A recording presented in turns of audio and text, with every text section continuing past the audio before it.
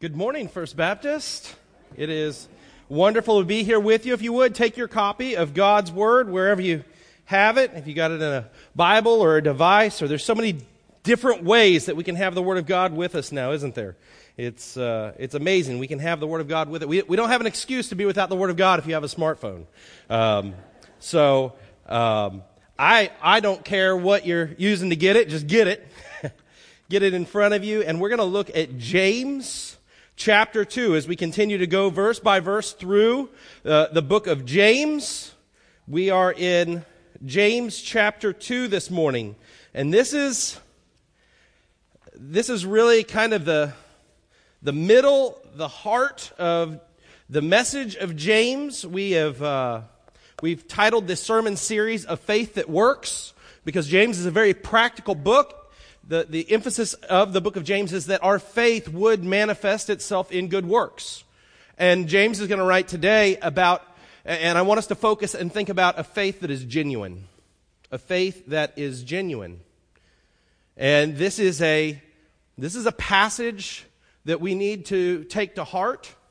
I told you last week as we looked at the idea of judgmentalism, that the Bible often tells us to be more judgmental about ourselves than others. And so I want you to apply that today. The whole take the plank out of your eye before you look at the speck in your brother's. Today, this passage, James writes it in a way that it is a self-assessment. That we would read it and it would cause us to think. How do we measure up to the test that is given here? How does our faith measure up? Do we exhibit and have genuine faith? And so I want you to think about that this morning as we look at this passage. But before we look at it, I want you to think about this for a minute. We don't think about it often, but when we stop and do think about it, we live in a very dangerous world. If you were to Google 21st century dangers, you would probably crawl in a corner in the fetal position after you begin to look at the list. Just think about this for a minute. I mean, first of all, if you've been alive in America and watched the news over the last week, you know that there is terrorism. And there's lots of different things. I don't want to get political about what's going on, but the point of it is we have to address that terror is a major danger in our society and in the world right now. Global warming is one that we hear often on the news that, planet's just going to die. What do we do? Medical, all the medical things, the 20th century, 21st century, amazing medical advances. But with that comes all kinds of dangers and things to concern us. They can extend life now way further than they used to. Sometimes it's a good thing, sometimes it's not a good thing. With globalization and with, it seems that our bodies and the things that they give us to stop certain diseases, all of a sudden now we're contracting new things. I mean, just think about it. In 2014, Ebola was such a big deal, right? Do you remember hearing about that on the news in Africa? Ebola just wiping out communities. And even now, it's kind of died down now that it's winter, but we're in Florida, okay, South Florida, Zika, right? Everything towards the end of last summer, every time you turned on the news around here, it was something about Zika. Economic disasters. Global urbanization. I don't know if you know this, but there is a trend throughout the world right now that cities are gaining population rapidly. So big cities that are already big are increasing exponentially. And so there is major infrastructure issues. When cities start growing by millions of people in a year, how do they handle the sanitation? How do you get the trash out? How do you make new roads? How do you finance all of these things? And so all around the world, this is a big issue. Political instability. There's a lot of that right now.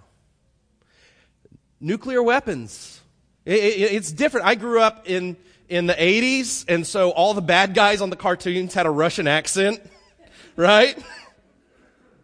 But now the major superpowers of the world have gotten rid of a lot of their nuclear weapons, and we don't fear so much other superpowers going to war, but we fear even right now, if you've watched the news this last week, Iran testing ballistic missiles. South Korea gaining nuclear capabilities. Dirty bombs. You know, some of you are like, oh no, this isn't why I came to church. There is real threats and danger all around us.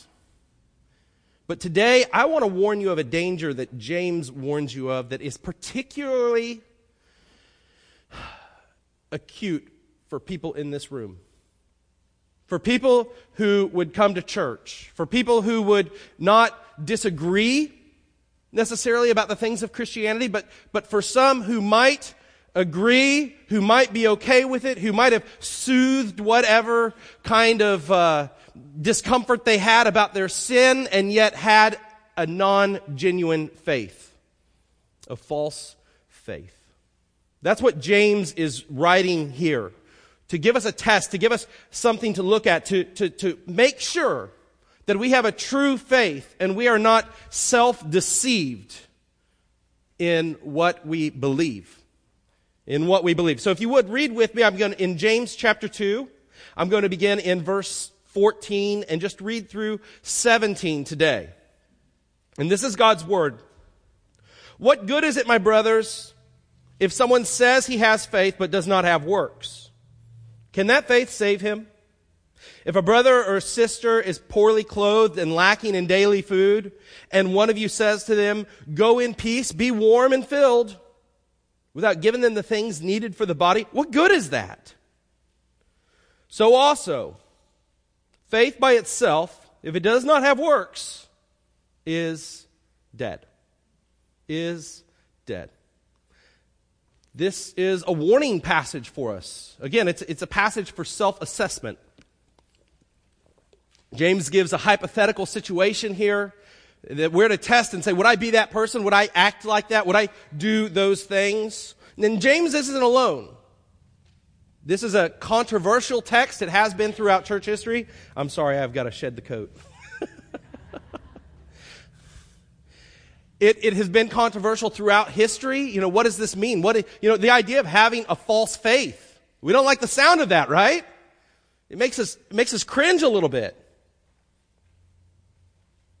But there is, throughout Scripture, this warning of self-deception, of not truly believing, of a belief in a faith that is not genuine Christianity. It's not the real deal. It's not the genuine article.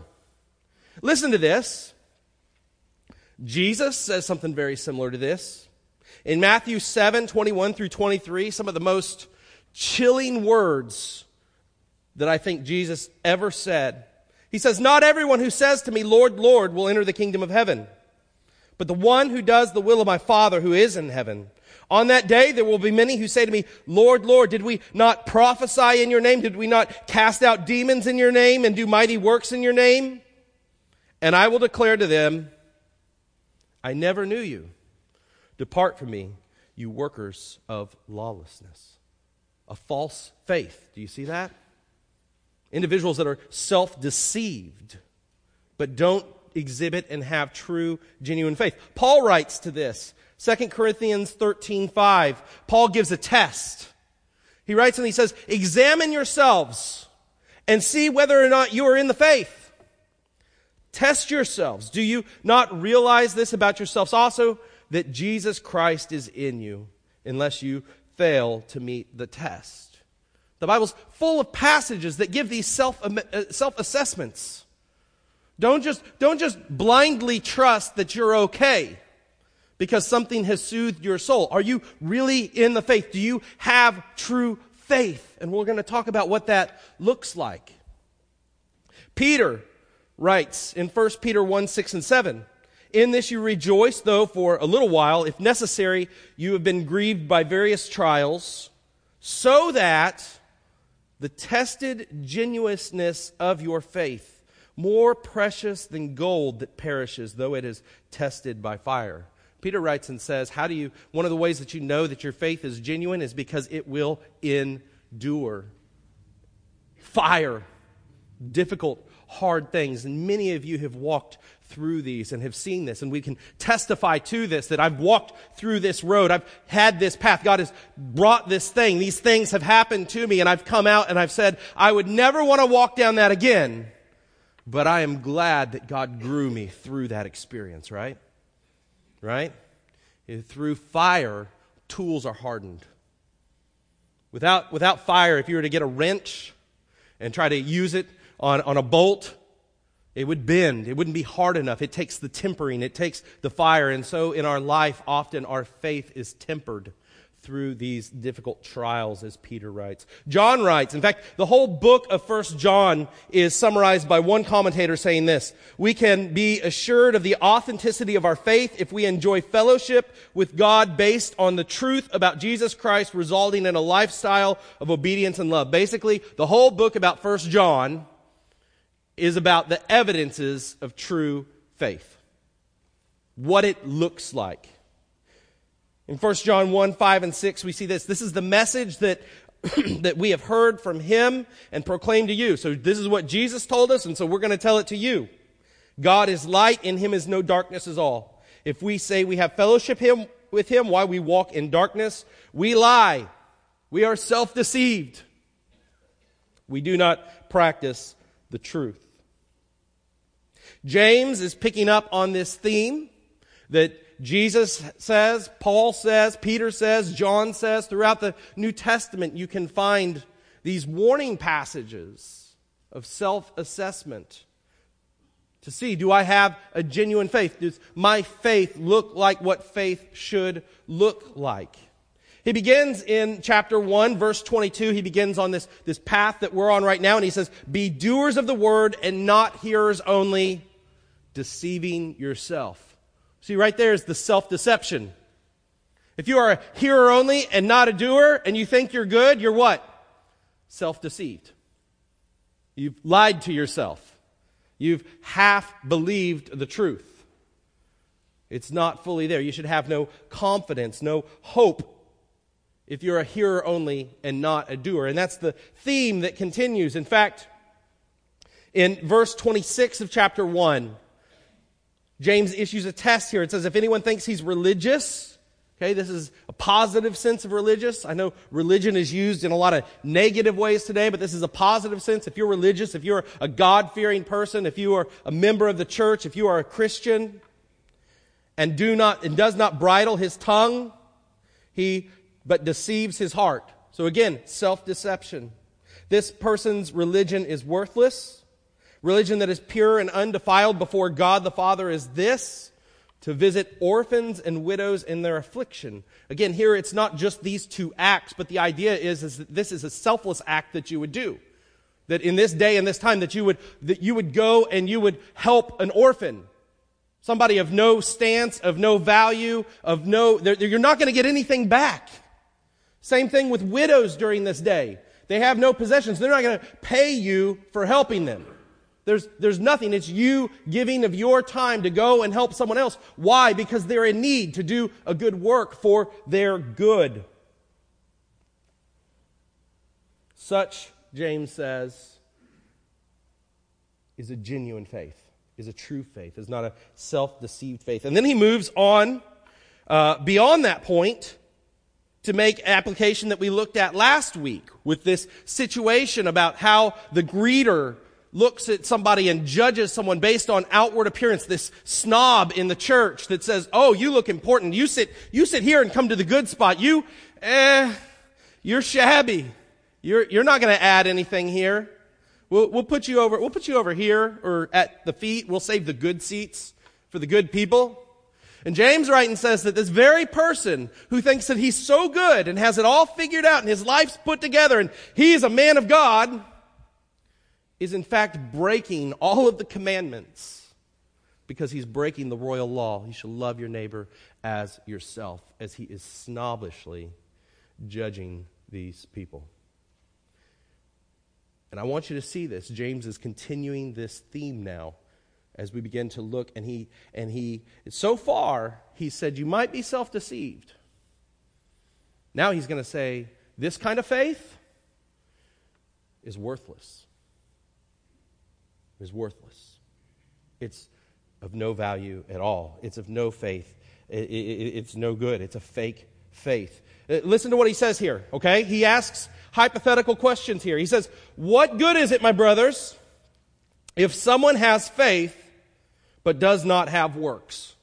Okay? And so that's the question. The answer would be, it's no good. It's no good at all. He goes on and he says, can that faith save him? Now, I got to bring up, some of your translations leave out the that. It says, can faith save him? Well, we know that faith can save.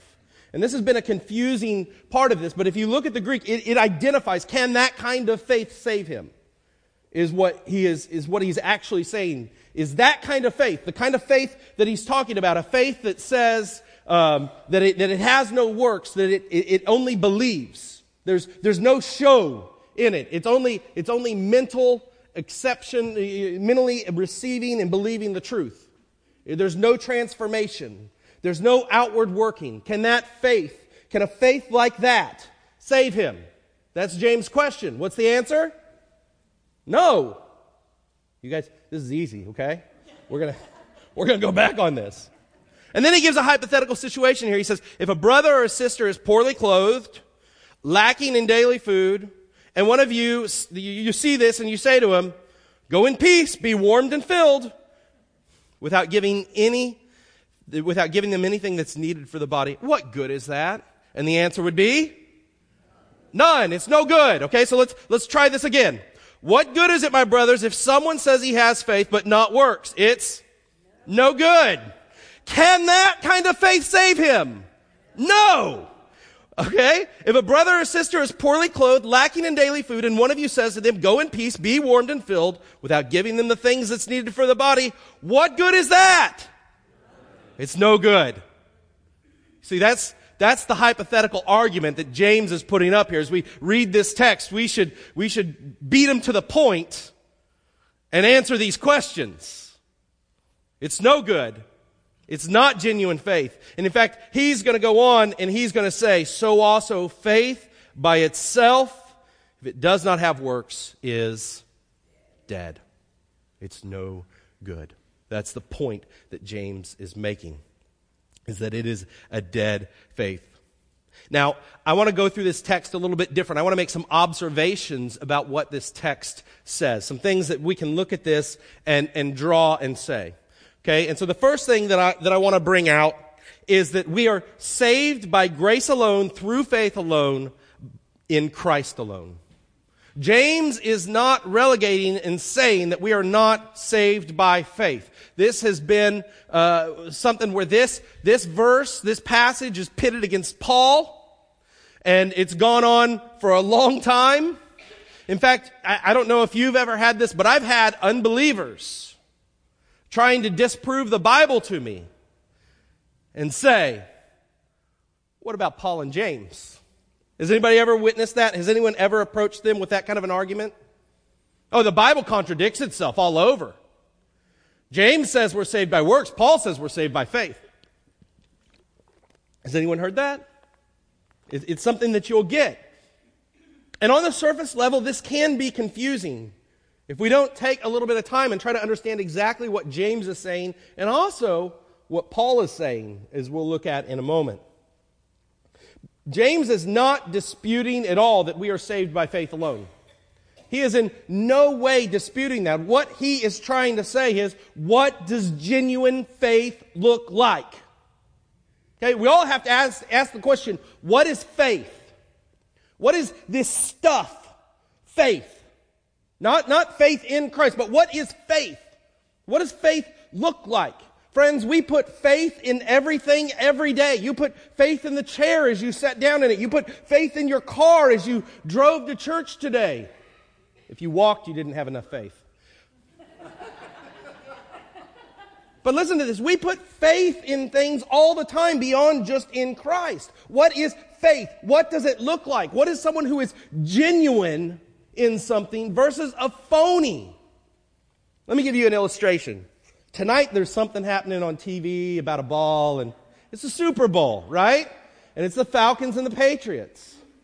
Okay, if I came in here And I put on a Patriots hat because everybody's a Patriots fan now, just because they keep winning.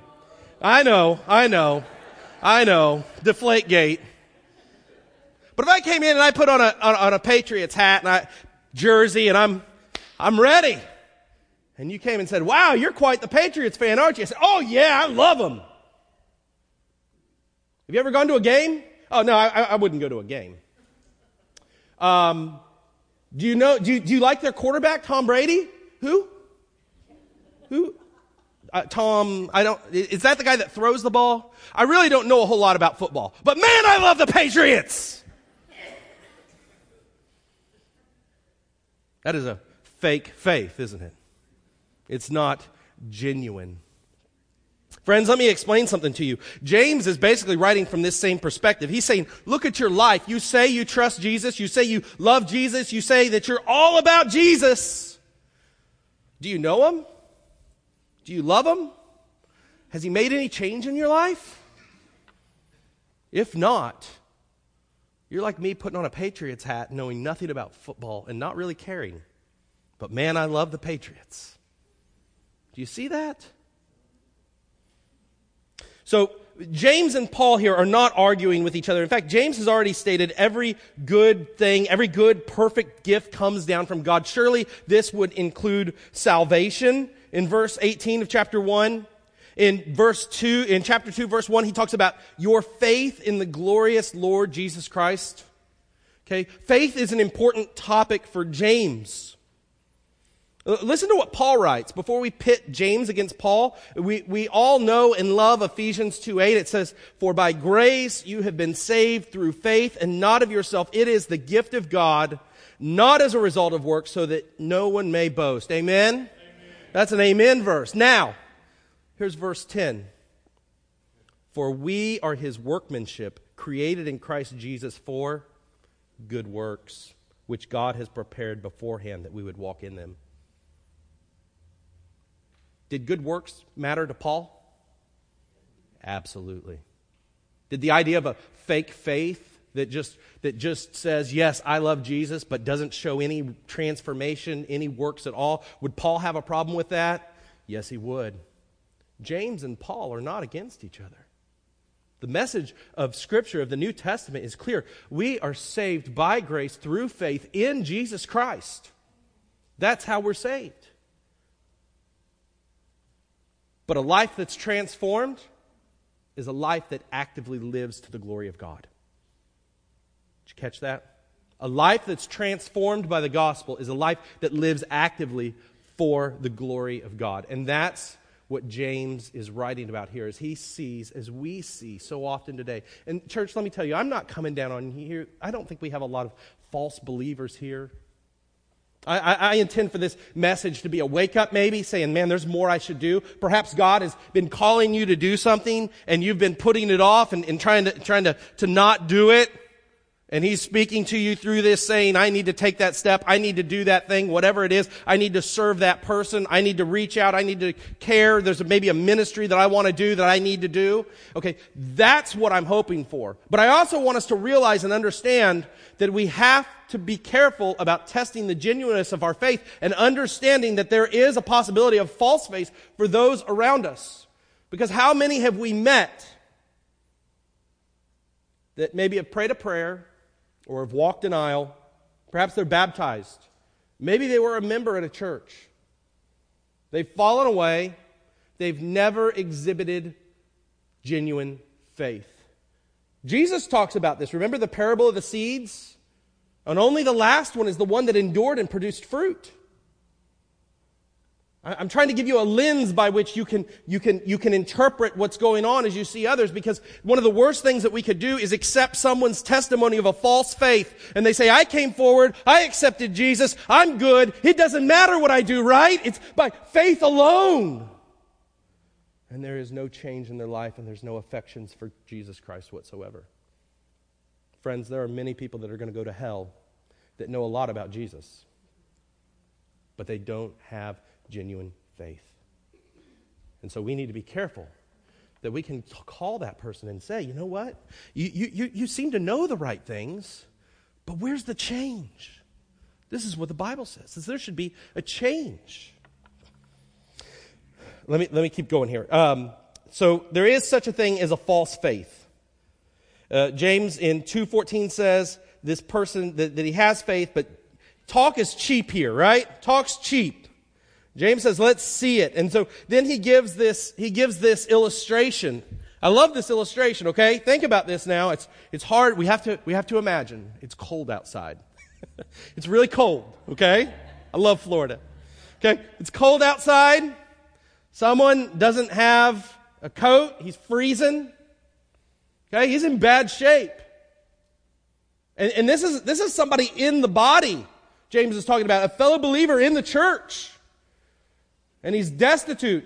He doesn't have food to eat. He doesn't have any money. His clothing is shabby. He's freezing. He's in a bad place. And you see it, you great, wonderful believer who has faith, this faith that James is speaking of. And you see this person, and you can't even take the time to help them. In fact, they say, man, I'm so cold. It is so cold out there. I haven't eaten all week. It's just tight right now. And your response is, man, that's awesome, brother. Be warm, eat good. I gotta hurry up because I gotta beat the Methodists to the Mexican restaurant. That's what he's talking about. That's the scenario here. Now, it seems a bit extreme. But let me ask you, how many people do we overlook that we know and that we should help? How often does the Spirit of God urge you in some way? You know, I should check up on that person. I should call them. Perhaps it's not just financial. Perhaps it's somebody that you know is lonely and could really use someone to talk to. Perhaps it's somebody that you know needs physical help. You see, all of these things are like that example that James gives about pure religion for the widows and the orphans. It's selfless acts of love and kindness.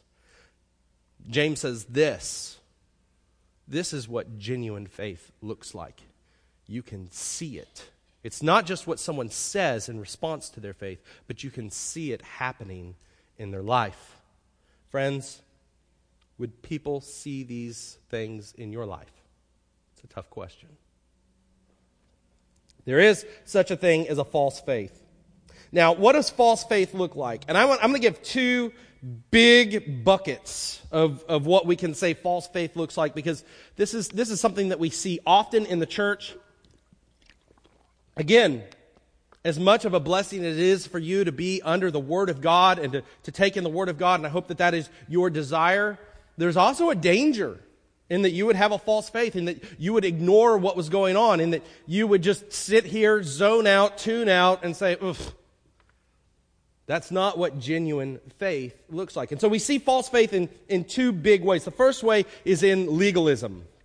Okay? Is in the concept and the idea of legalism. And legalism says at its heart, I must earn my salvation. Legalism says, yes, Jesus died for me, but if I want to be really good, I got to do all the right stuff.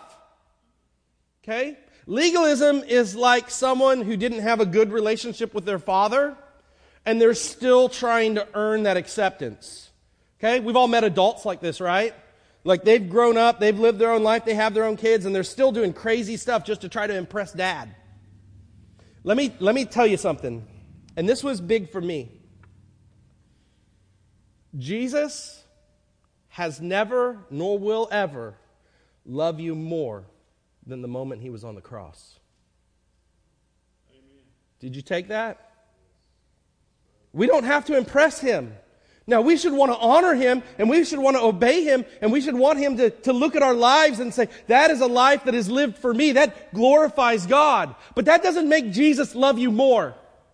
Jesus loves you. He loves you. He genuinely loves you. He loves you so much that he died for you. While we were yet sinners, while we despised God, while we hated Jesus, while we cursed him, and while we did not live for him, he said, I love you. So much that he went to the cross. He gave all that he could give. You're not going to make him more happy with you. Okay? And a lot of people need to hear this. Some of you are like, A lot of you need to hear this. Don't live your life thinking that you're going to make Jesus happy or sad with you like he's a father that you're trying to impress. He loves you and he wants the best for you and he wants you to live for him. But you're not earning his love. You're not earning your salvation. That's what legalism is at its heart. It says, what Jesus did got me started, but it's not good enough. I need to do a little bit more. And then it turns into, you need to do a little bit more too. Right? Legalists are very good at being judgmental. It's saying, well, I'm trying to earn God's favor, so you should also. And we end up with a lot of extra rules. Paul writes about legalists in his day.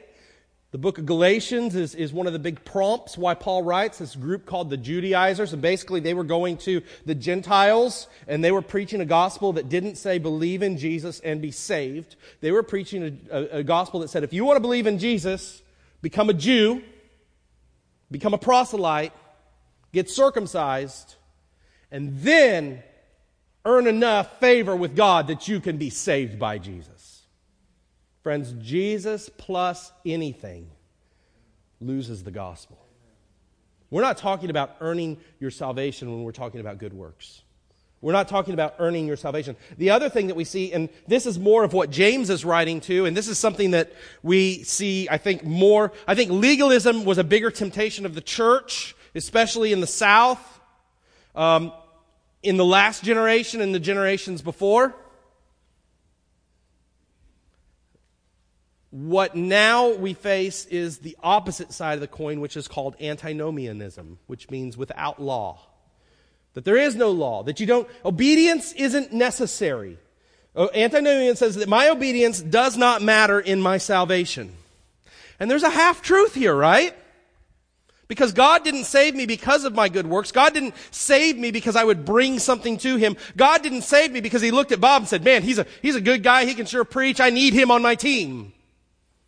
God didn't save us for our obedience.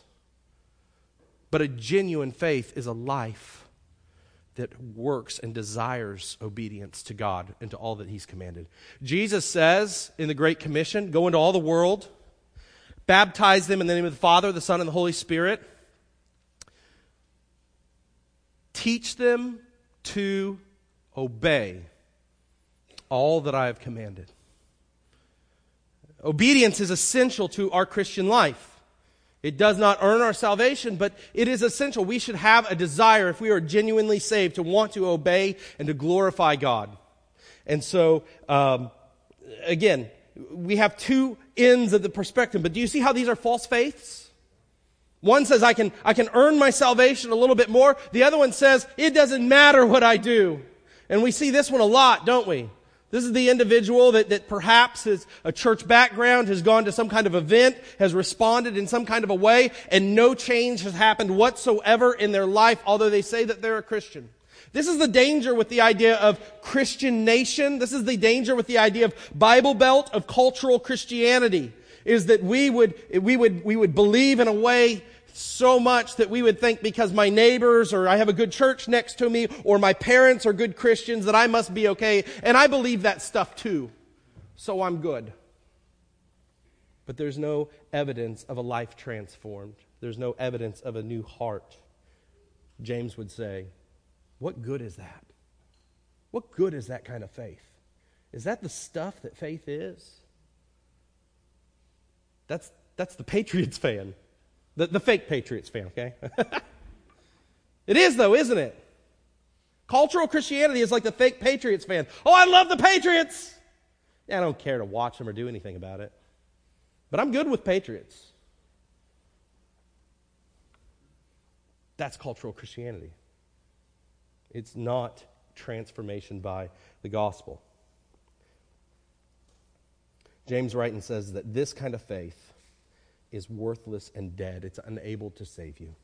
Third thing that we can see here is that genuine faith, and this is a big one, so tune in if I've lost you. Genuine faith is more than agreeing with propositional truths about the gospel. It's more than just having some knowledge. It's more than just knowing some things. James is writing this to people here who are part of the church These are people who we would assume are in agreement with the gospel. He's not writing to people outside of the church, unbelievers. He's writing to people who claim that they have faith. They have some kind of knowledge about Jesus Christ, about what the gospel is. Look at verse 18. James begins a hypothetical argument here about faith. He says, but some of you will say, he's anticipating this argument that's going to come back. Some of you are going to say, you have faith, I have works. Well, show me your faith apart from your works, and I'll show you my faith by my works. Verse 19. You believe God is one. That's a huge argument. Remember, this is an early book. This is written mostly to Jewish Christians. God is one is the Shema from Deuteronomy 6. This is something that good Jewish people would look and say every day. God is one. This is a huge statement within that culture. This is a confession of who God is. God is one. He is one God. James writes and says, God, you believe that God is one, you do well. Even the demons believe this and shudder. So what is faith?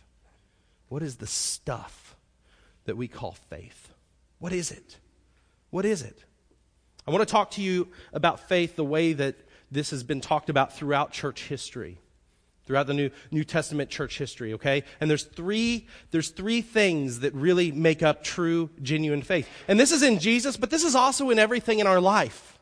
And the first is cognitive.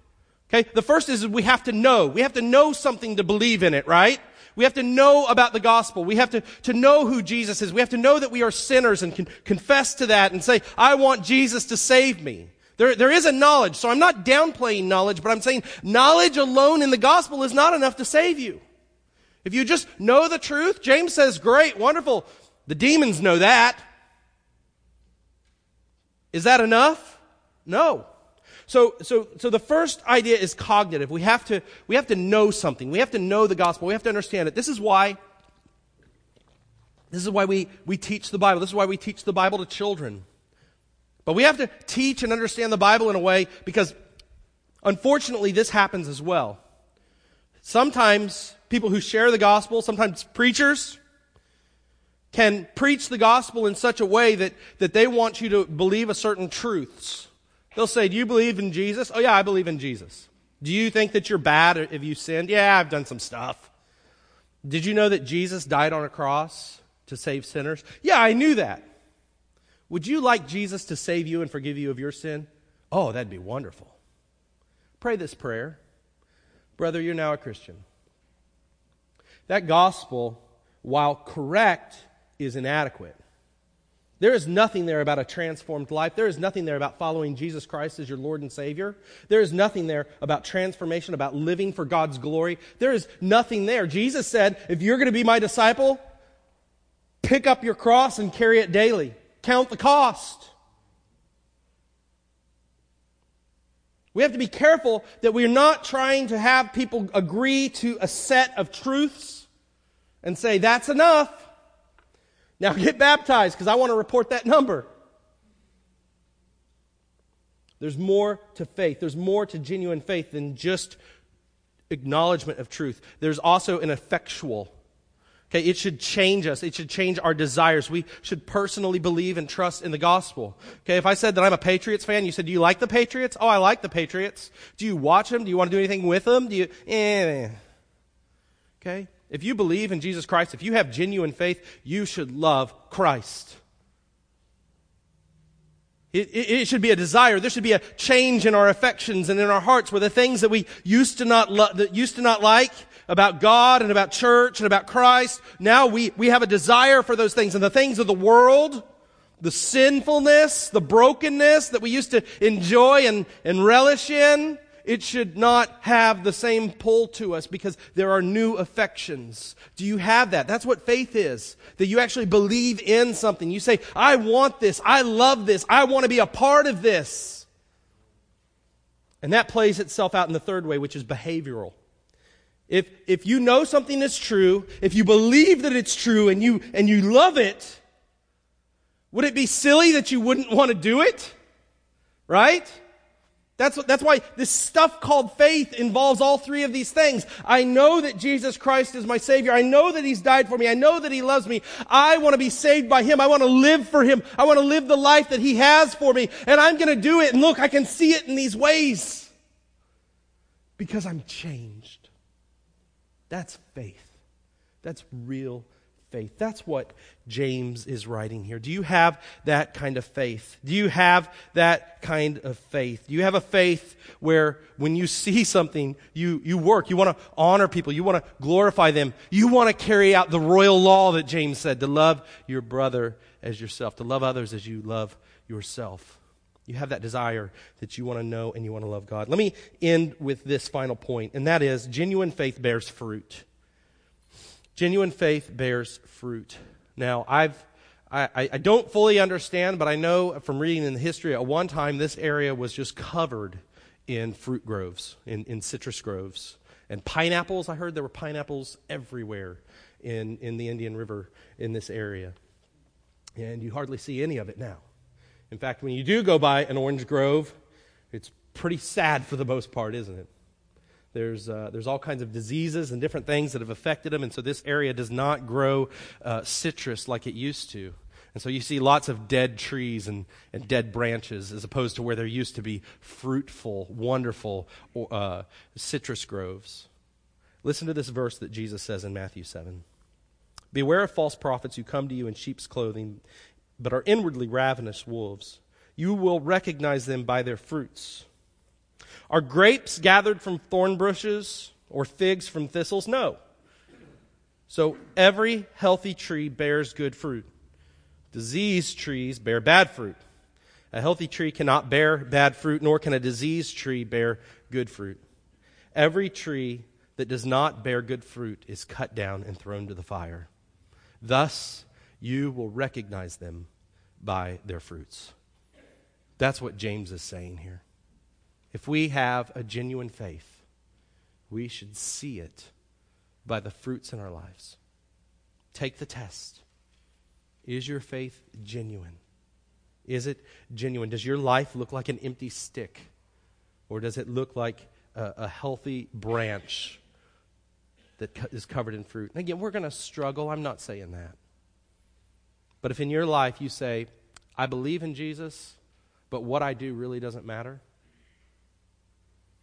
I don't care to go to church. I don't care to be a part of that. I don't disagree with it. I'm a Christian, by the way. Your faith is not one which I would risk my life on, nor do I give you a device to risk your eternal life on. A genuine faith looks very different than that. It looks very different than an empty stick. Genuine faith is a faith that works, that's seen in its work. Martin Luther, at the time of the Reformation, this was a big debate.